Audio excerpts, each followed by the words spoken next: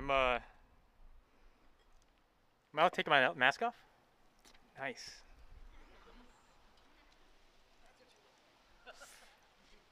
I feel a little bit, I can relate to Moses right now because on one hand I'm a little bit nervous, but also there's like this light shining behind my face for you guys. All right, if you can turn or tap your Bibles to Hosea chapter 6. Hosea chapter 6.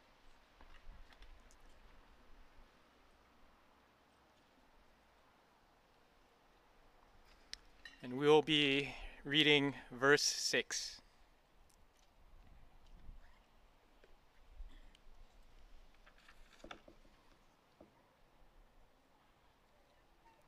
For I desire faithful love and not sacrifice, the knowledge of God rather than burnt offerings.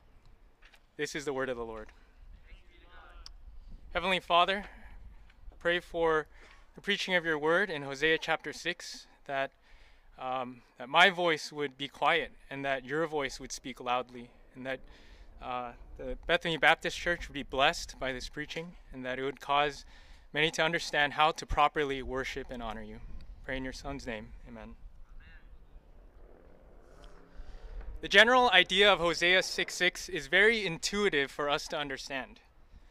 None of us want superficial relationships based on machine-like obedience and formality. We want organic relationships based on trust, loyalty, love, faithfulness, and truly being known by others. Relationships aren't built merely on the foundation of knowing facts about one another. We want to know others to the point that we can predict each other's thoughts and finish each other's. Thank you. We are born wanting to be known and wanting to know others deeply. So Hosea 6:6 makes intuitive sense to us.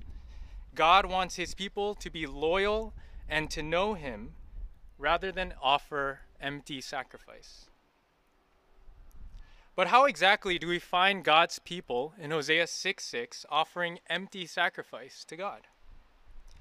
In order to understand how we find Israel being called out for their empty religion, we need to consider who Israel was at this point in time. If you grew up in the church, you are likely familiar with Hosea 1 through 3. It is the story of Hosea and Gomer. Hosea is a prophet, a man of God, and he is told by God to marry a woman named Gomer. So they marry, they have kids with rather interesting names, and then Gomer betrays Hosea by having an affair. Happy Valentine's Day, by the way. God then commands Hosea to love Gomer the way God plans to love Israel despite her betrayal. In the rest of the book of Hosea, God speaking through Hosea reminds the nation of Israel that your worship of false gods has made you like a cheating spouse. And even worse, you return to me with half-hearted worship and empty sacrifices. Hosea 6:6 is a warning to Israel that their idolatry had made God as worthless to them as their idols. And that leads us to the main message. Worthless idols produces worthless worship. Worthless idols produces worthless worship. If PJ's sermon this morning was about resting in Jesus, then this sermon is more about exposing what our competing sources of rest may be. We'll first look at our worthless idols, then we'll take a look at the worthless worship that they teach us. And we'll close by looking at what is the worthy worship that God calls us to. So point 1, our worthless idols. During the time that Hosea was prophesying, Israel had become well acquainted with the gods of their neighbors. Among these competing gods was Baal, who was known as the god of fertility, rainfall, productivity, and agriculture. In the eyes of Israel, Baal was not necessarily a competing god to Yahweh. Rather, Baal was a way of hedging their bets to ensure that their descendants would number the stars in the sky, and that their crops would produce a bountiful harvest to feed those children. From Israel's point of view, they had not necessarily rejected Yahweh, but rather they covered all their bases to ensure their own security. But what Israel did not see was that Baal was a worthless idol, not just because he was a statue, but even more so by the nature of their relationship to Baal. Baal was no more than a glorified vending machine. In comparison, Yahweh had spoken to them directly. Yahweh had protected them as a pillar of fire. He had provided water and food as they walked through the wilderness. Multiple times he had been rejected by Israel only to have them return to him. And Yahweh desired to enter into a covenant relationship with them. Yet Israel, like Gomer, returned time and again to a God that only preferred their animal carcasses. Not only was Baal a god who was incapable of delivering on his promises, his requirement to deliver on those promises required a form of worship that was devoid of any real connection. Baal did not want Israel to know him. Baal did not want to establish a lasting relationship with him. Baal as a god was as worthless as the dead carcasses that were being offered to him. Now for us, while worshiping statues may be below us, our idols will seldom be a singular god that captures our collective imagination the way that Baal captivated Israel. Baal represented Israel's idolatry of sex, fertility, and bountiful harvest. But for any one of us today, we may be captivated by 1,000 different Baals at once. Some of our idols, like addiction or unrighteous anger, are blatantly evil. But most of our idols will be far more subtle. It will be our desire to wish only the best life for our children. The desire for our spouse to be a little more perfect. Not perfect, just a little more perfect. It will be a career aspiration. Our worthless idol will be whatever we want slightly more than God. And when our intentions outweigh God's intentions, we create worthless idols. And this leads to the second point, our worthless worship. As Israel time and again returned to Baal for rain and a bountiful harvest and fertile wombs, they had become accustomed to a new way of communicating with God. Israel had cracked the code to worship: sacrifice and burnt offering. What Israel had not realized was that Yahweh had no interest in having a relationship with Israel that involved cheap transactions. God had made it clear to Israel multiple times before this that sacrifices apart from loyalty and love were worthless to him. Isaiah chapter 1, "Bring no more vain offerings. When you spread out your hands, I will hide my eyes from you. Your hands are full of blood." In Micah 6, "Will the Lord be pleased with 1,000 rams? What does the Lord require of you but to do justice and to love kindness and to walk humbly with your God?" Psalm 51, David says, "The sacrifices of God are a broken spirit, a broken and contrite heart, O God, you will not despise."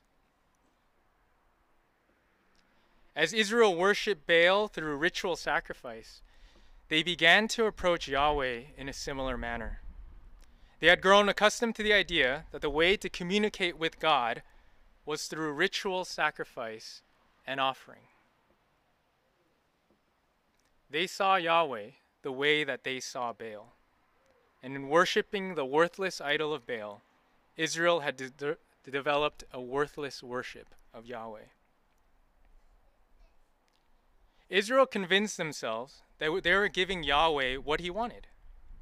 I want to be very clear that Israel did not completely forget Yahweh. They kept him around, but not because he was worthy as their one true God, but rather they found him useful. Yahweh went from being the one true God of Israel to being a God of Israel. And that was the heart of Israel's problem. Their worthless idol produced in them a worthless worship of Yahweh. In worshiping Baal, Israel saw Yahweh no longer as the faithful God who keeps his covenant with faithful love, but as the God of transactions and empty service.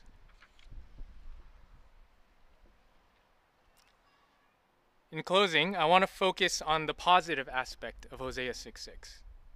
God desires faithful love and knowledge of him. And that takes us to our third point. Worthy worship is more than sacrifice and burnt offering. Worthy worship is more than sacrifice and burnt offering. Hosea is not calling us to disregard the Old Testament sacrificial system or to skip Exodus and Leviticus in our Bible reading plans. The call to faithful love goes beyond empty offerings. As one wise man said, "My wife doesn't care too much for flowers. You can tell by the way she cares for them. But she does love the fact that I thought about her while I was away, and that's why I give her flowers." Just as flowers alone would be a poor substitute for the peace and joy of a loyal friend, so too is sacrifice alone a poor substitute for faithful love toward a faithful God. The worthy worship that God calls us to certainly involves sacrificing our time, our money, and energy. Hosea 6:6 is not a call to show disdain toward the disciplines of Bible reading, prayer, gospelizing, church membership, tithing, and service, but rather to put it in its place as displays of affection toward a God who had loved us first. To my Christian brothers and sisters, every week we proclaim acts of God's faithful love to one another during our evening service, just as we did a couple minutes ago. When we pray on a daily basis, we offer praise to God for his provision of our daily needs. And when we read scripture or a friend encourages us, we are reminded of how well God knows us. God does not merely throw us a loaf of bread here or a cash deposit there in return for our loyalty. Instead, God took the first step of faithful love toward us by being a willing sacrifice for our sin. God is not waiting for us to build up a reservoir of sacrifices in exchange for his love. He isn't even requiring us to take the first step in love. The gospel is a reminder that he knew us before we chose to know him, and that he was faithful to us even as we were unfaithful to him. Worthy worship is sacrifice that comes from the knowledge of this God. To my non-Christian friends, could it be possible that the God you reject and detest is actually the transactional God of Baal that we see in Hosea? Could it be that the God you're looking for is the God of Hosea that will actually pursue his unfaithful lover? This is the God that the true followers of Jesus worship, and I encourage you to ask the Christians in your life about this God. So in closing, for a second time, the call of Hosea 6:6 is to reject our worthless idols and enter into a covenant with God that engages us on the level of our desires and not merely our duty, on the level of our affections and not merely our actions. Let's pray. Heavenly Father, we pray that we come to realize areas in our life where idolatry has taken shape. Pray that, Lord, our idols would be exposed, and that in having them exposed, we will not hide, we will not be ashamed, but rather we would lay them before you, knowing that, Lord, you understand the temptations that idols can bring to us. And I pray, Lord, that we would come to worship you as the worthy one, not as a God of transactions, not as a God who merely rewards us for good behaviors, but a God who has accepted us and redeemed us in spite of the multiple times that we have sinned against him. We thank you and praise you, Lord. Amen.